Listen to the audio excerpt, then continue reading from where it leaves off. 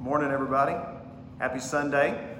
As you can see, a little bit different this morning. Today is a very special day. July 19th, 17 years ago, Kelly and I stood in this sanctuary and we said our marriage vows. We got married 17 years ago today. So we are celebrating our anniversary this year in Paris, Arkansas. We had an opportunity to get away for a few days and just so thankful for that. Thankful to God who has made it possible for us to make it to this point. And obviously she is a huge blessing in my life. I say it regularly that if she were not with me, you would not want to be around me. She improves me that much. And so I thank the Lord for the gift that she is in my life. So we're out of town, we're celebrating, but I'm so thankful for modern technology that allows us to still be able to share the word this morning. I pray that this blesses you and encourages you our time together today. Quick announcement. I know everybody probably has seen that the governor of the state of Arkansas has issued a statewide mask mandate that will take effect July 20, so Monday. And we'll have some more discussion about that, but the quick announcement there is that his mandate will not change anything that we've already been doing here at the church. It won't have an effect on anything that we've already been doing. Everything will continue to stay the same, of course, for now, and then we'll keep an eye on that as things go on, because as we know, things are changing every day, and obviously continue to pray for our community, our state, our country, that we be relieved of this virus and that the Lord lead us in wisdom and steadfastness and compassion during this time. Amen. Amen. So today I want to share with you, I'm so glad that I still get to do this, out of the book of Luke, chapter 10, and starting in verse 25. So in Luke chapter 10, verse 25, I'm going to read through verse 37. I want to pray and I want to share with you what the Lord has put on my heart today. So there in Luke 10, starting in 25, it says, an expert in religious law stood up to test Jesus by asking him a question. Teacher, what should I do to inherit eternal life? Jesus replied, what does the law of Moses say? How do you read it? The man answered, you must love the Lord your God with all your heart, all your soul, all your strength, and all of your mind, and love your neighbor as yourself. Right, Jesus told him. Do this and you will live. The man, wanting to justify his actions, asked Jesus, and who is my neighbor? Jesus replied with a story. A Jewish man was traveling from Jerusalem down to Jericho, and he was attacked by bandits. They stripped him of his clothes, beat him up, and left him half dead beside the road. By chance, a priest came along, but when he saw the man lying there, he crossed to the other side and passed him by. A temple assistant walked over and looked at him lying there, but he also passed by on the other side. Then a despised Samaritan came along, and when he saw the man, he felt compassion for him. Going over to him, the Samaritan soothed his wounds with olive oil and wine and bandaged them. Then he put the man on his own donkey and took him to an inn where he took care of him. The next day he handed the innkeeper 2 silver coins, telling him, take care of this man. If his bill runs higher than this, I'll pay you the next time that I'm here. Now, which of these 3 would you say was a neighbor to the man who was attacked by bandits? Jesus asked. And the man replied, the one who showed him mercy. Then Jesus said, yes, now go and do the same. Let's pray over the word this morning. Father in heaven, thank you for your word. We pray today that you open our eyes to the wonders of it, that you teach us and train us. Equip us, Lord, with what we need today. We thank you so much that your word is alive and it's active. And you have prepared for us a feast in it of exactly what we need at exactly the right time. We love you so much. In Jesus' name, amen. So starting off here, Jesus is teaching, and during this time, maybe in a break part of it, maybe when there was a pause, a man stood up, which was a sign of respect. When someone is teaching and you would stand up to address them, it was a sign of respect.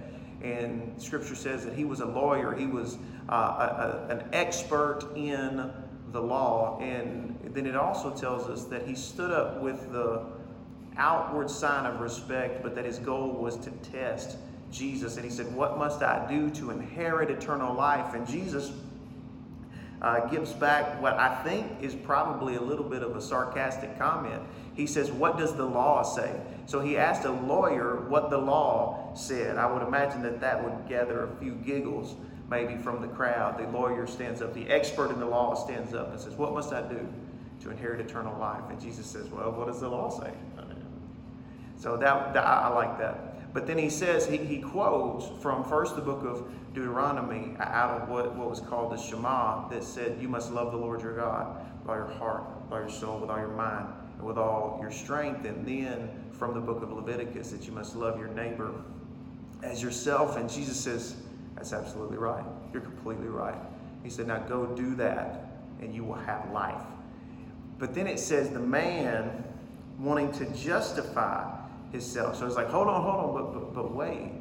Wanting to justify his own actions, which means when you say justify, it just means take the stink off of, to make it right, to make his actions right. He says, who is my neighbor? And remember, we see into his motive at the beginning of the text that it was to test Jesus. To test Jesus. And so what I believe the man was asking is, when he said, who is my neighbor, is when does this not apply? When do I not have to do this, right? And so Jesus answers his question of who is my neighbor, with a story, with a parable about a man who went down from Jerusalem to Jericho, which was a very dangerous road. It was a real road. It was a dangerous road, and the elevation dropped quite a bit, so it was literally going down the road. But it was, there were a lot of places for robbers and bandits to hide, and so people rarely traveled on this road by themselves because it was dangerous. Jesus begins to tell this story, and as we go through it, I want you to remember that the man's goal in bringing this up was to try to test Jesus. So what I believe is Jesus took this story and crafted it where we can not only benefit from it, but where it would cut to the heart of the man who asked it, and speak to his own bias and his own heart issues. So again, it says a Jewish man, so a man of Israel, went from Jerusalem down to Jericho, fell in among bandits. They set upon him, beat him, left him for dead, stripped him of his goods, stripped him of his clothes. So he's beaten naked and left for dead.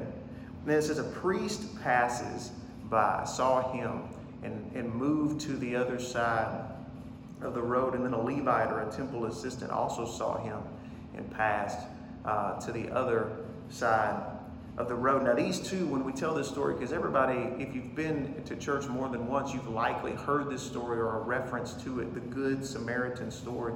And these two, the priest and the Levite, usually just get completely roasted, right? And not that they shouldn't, but we're going to give some context to the fact that they didn't help.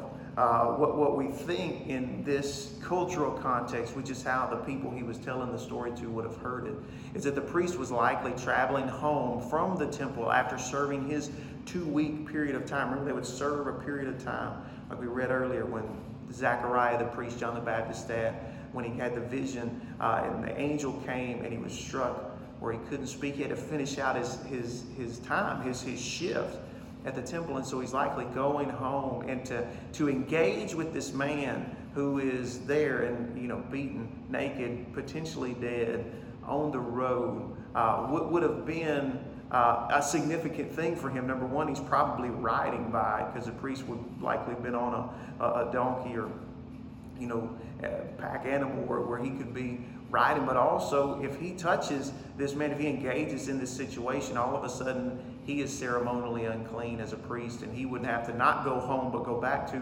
Jerusalem and perform the rites to become clean. Again, it would have been a process. It would have been costly. And again, I'm not excusing the fact that he didn't help the man. I just want to give us some context that they would have already known and understood that what it would have involved if this man had helped, but as we know, he chose not to. And then the Levite, the temple assistant, same thing, except he is a helper in the temple. He's not as affluent as the priest. He's obviously walking. That's what the text says, that he walked up, and he would have been held under the same standards of clean, unclean as the priest, but with less ability to do something. Again, we don't ever want to excuse the fact that they didn't help. Just give context to what would have been going on in their mind when they're looking at this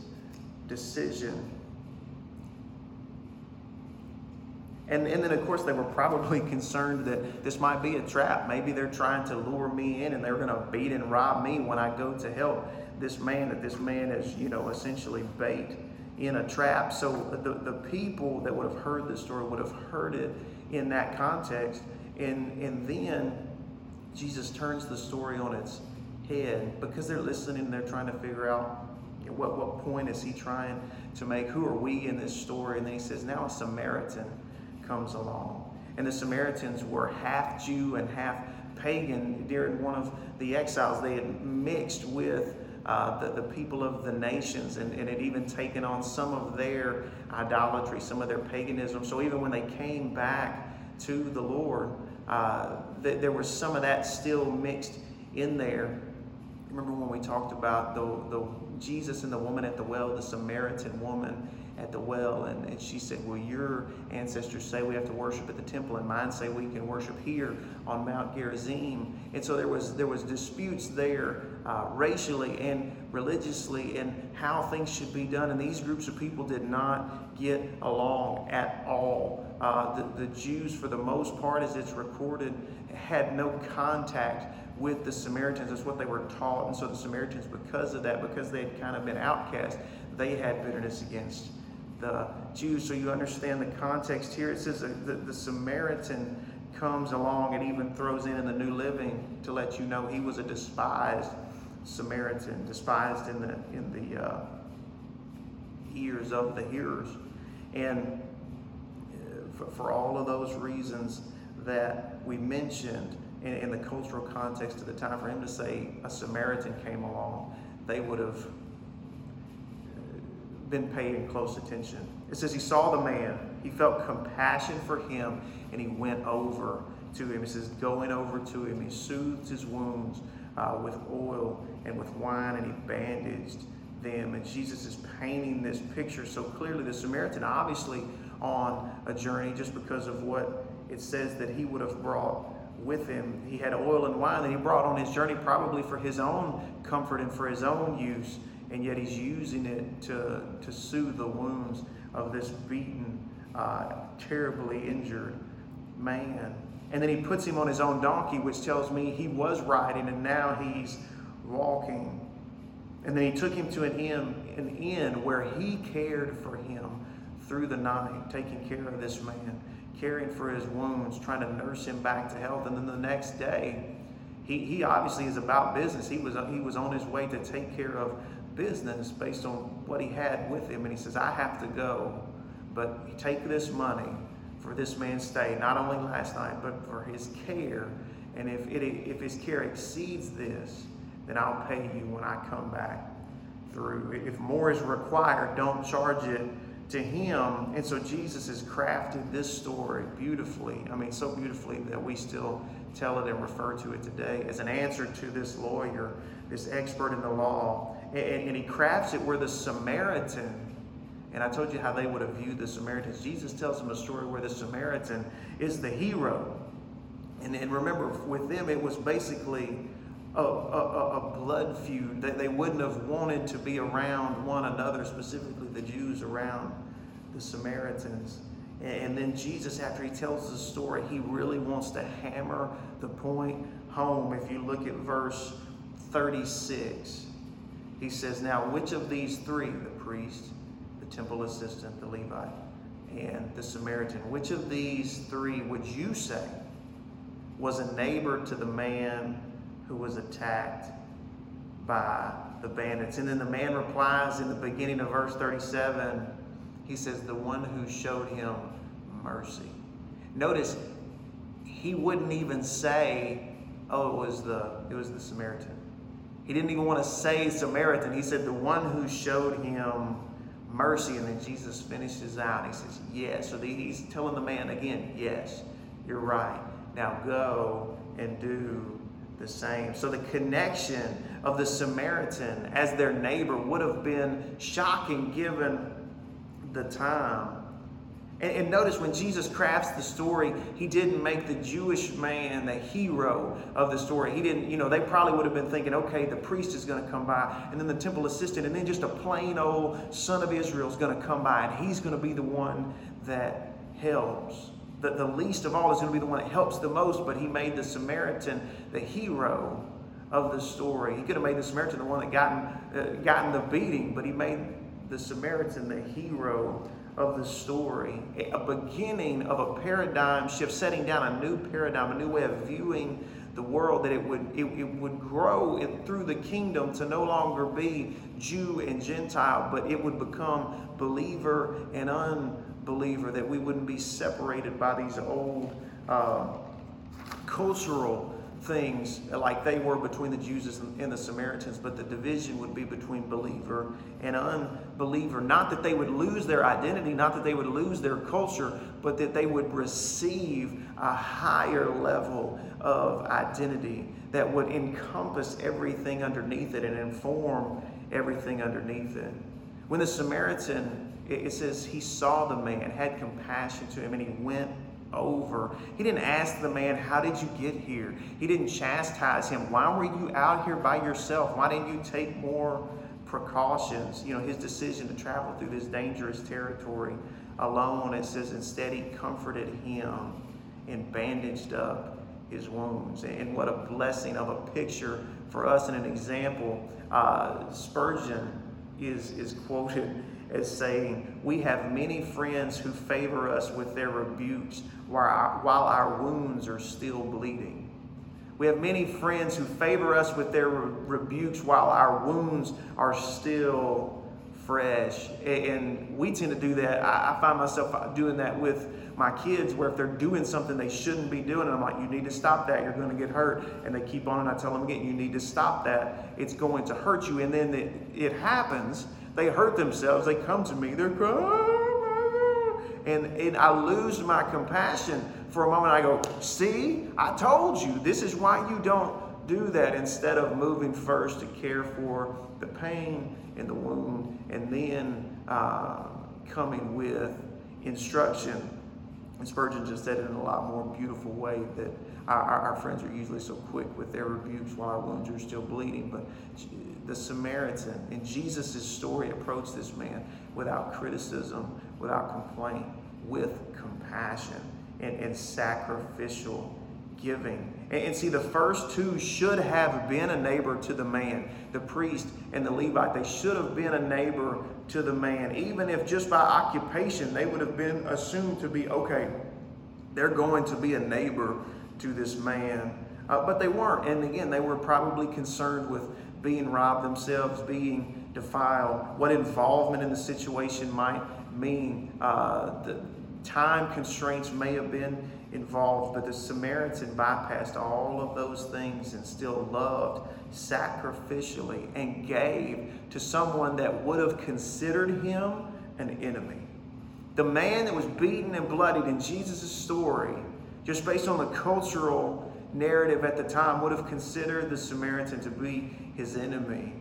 And the Samaritan is the one that helped him, gave for him, loved on him, helped to see him be made well again. And then Jesus says, go and do the same. Remember, this story was the answer to the question, who is my neighbor? The man he said, what must I do to have eternal life? Good life. The good life, Jesus, what must I do? And Jesus said, what does the law say? He said, love the Lord your God with all your heart, with all your soul, with all your mind, with all your strength, and then love your neighbor as yourself. And he said, who is my neighbor? And when we ask questions about life, what should I do? I don't know what to do. Usually we have an idea, don't we?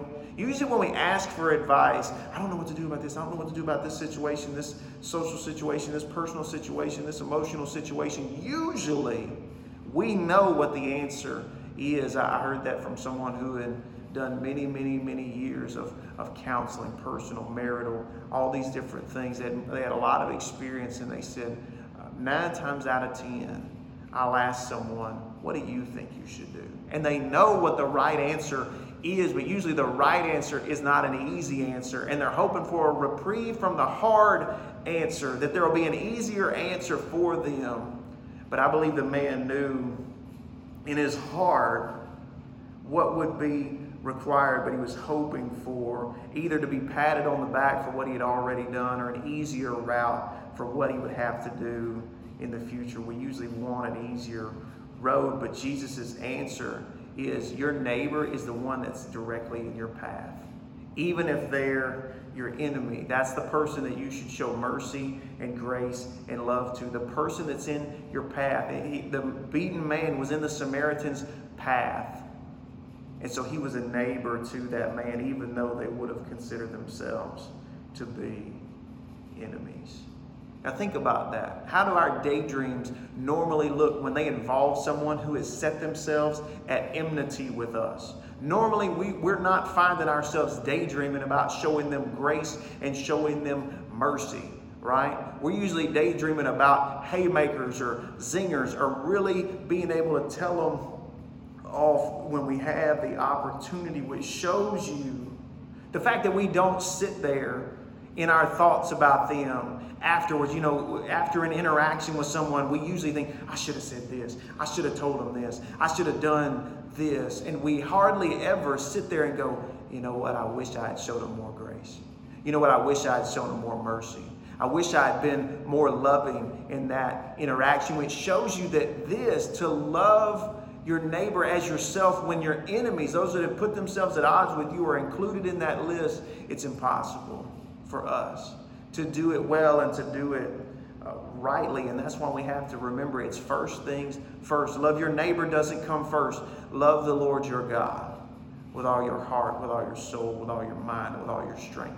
That's what comes first. Always comes first. And then the ability to love others flows out of that. My relationship with Him, my vertical relationship with Him affects my horizontal relationship with others, right? It follows. The gospel, our relationship with God, produces in us what the law demands of us, which would have been impossible for us to do on our own. We are able, not through ourselves, but through our relationship with Him.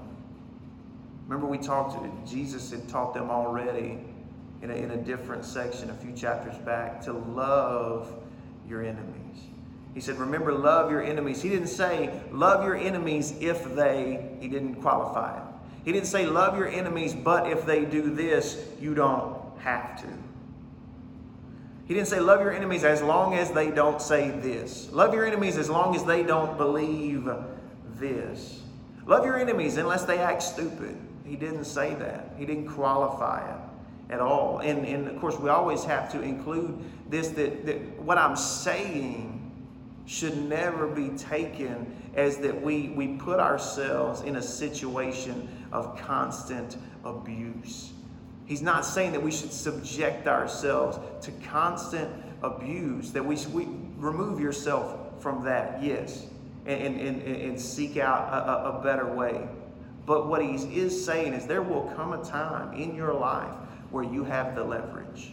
There will come a time in your life when you have the upper hand. There will be a moment, especially when you're dealing with those who have put themselves at odds with you. There will be a moment where you have the leverage and you can either strike or you can serve.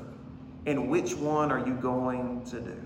And he says, do like the Samaritan did. The Samaritan could have walked by that man and said, oh, you don't like me. Look what happened to you. I'm on my way.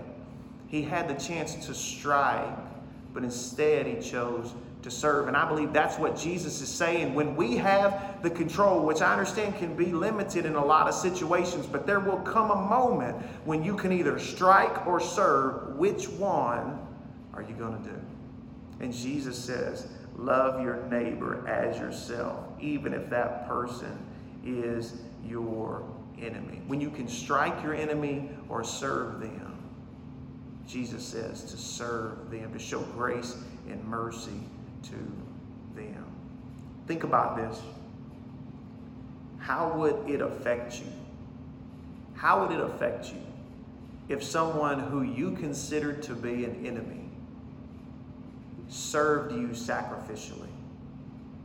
How would it affect you if they showed you grace and mercy and loved you sacrificially? Someone that you consider to be your enemy, that they chose to. They didn't have to. It wasn't punitive. It wasn't like they were paying penance. They wanted to. They chose to. Someone who had been your enemy, at least in your mind, loved you sacrificially.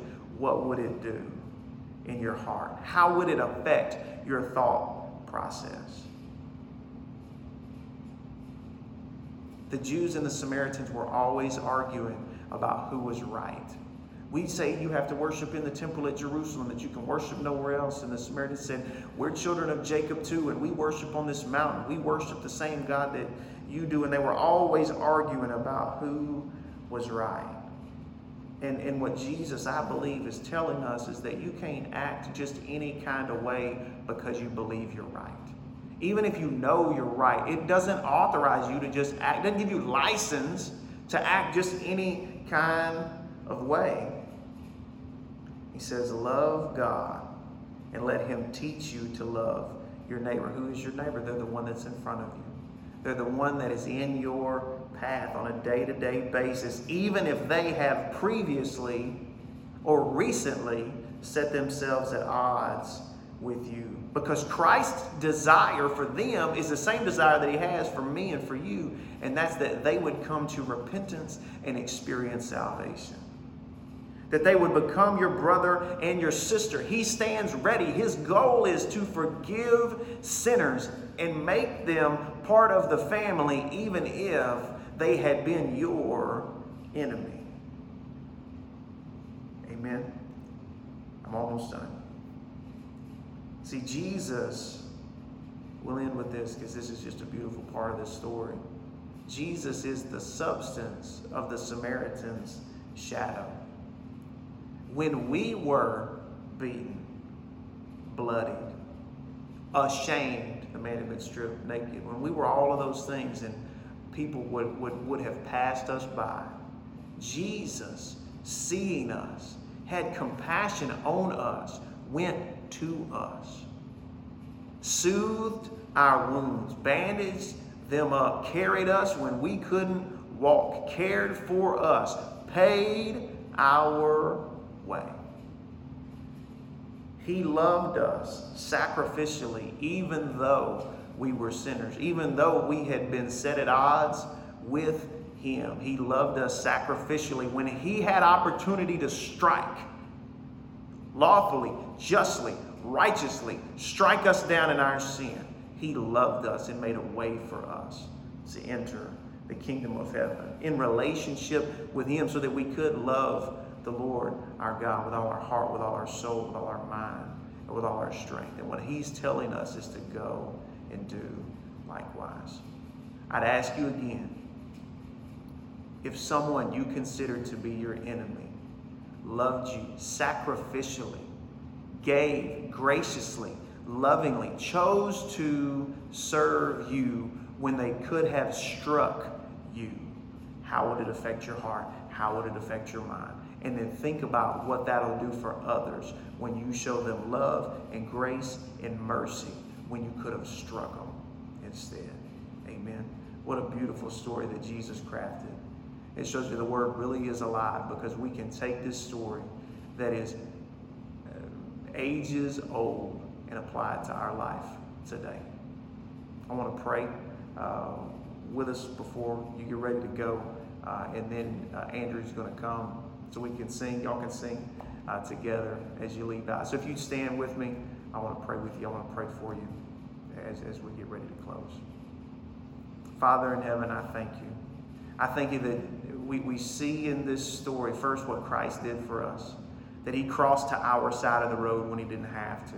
Lord, you sent him to save sinners, and I thank you for the wounds of ours that he has bound up and healed. And I thank you, Father, that we don't hurt like we used to hurt, because he has entered our life lovingly, sacrificially, graciously, and full of mercy. And I thank you, Lord, that you will help us as we grow in you through our union with Christ, our communion with you, to grow in our love for you, all of our heart, all of our soul, all of our mind, Lord, and all of our strength. And that you take that strength and you direct it towards our neighbor, those that are in our path. God, even those who have done wrong to us, even those who have done evil towards us. I thank you, Lord, when we have the opportunity to strike, that instead we'll serve, just like Christ has served us. I thank you that you'll open our eyes to those situations this week, Lord, that we won't overlook the person that's in our path. I thank you that you will organize situations where we can be loving and be gracious, and that you will get the glory. In the name of Jesus, I thank you, Lord, for your people, your church, as we disperse today. I thank you that we go in peace and unity together with one another. Lord, those who aren't able to come to the gathering, I thank you that you're right there where they are. I thank you that you're right there where I am. Lord, that you never leave us or forsake us. Lord, those that are sick in body, strengthen them and give them peace. Lord, those that are worried and afraid, I thank you that they'll bring that to you, and the peace of knowing Christ will guard their hearts and their minds. And Lord, I ask that you protect us all as we go about our week this week. God, relieve us of this virus, the threat on our community and our nation. Lord, that our nation will repent and turn to you, glorifying you, that will love you and that will love those that you've put in front of us. And Father, I thank you that you give us wisdom and steadfastness in the meantime. We love you, we thank you, and we give you glory. In Jesus' name, amen. Amen. Love you guys. I'm going to turn it over to Andrew so we can sing. I'll see you soon. Have a good week.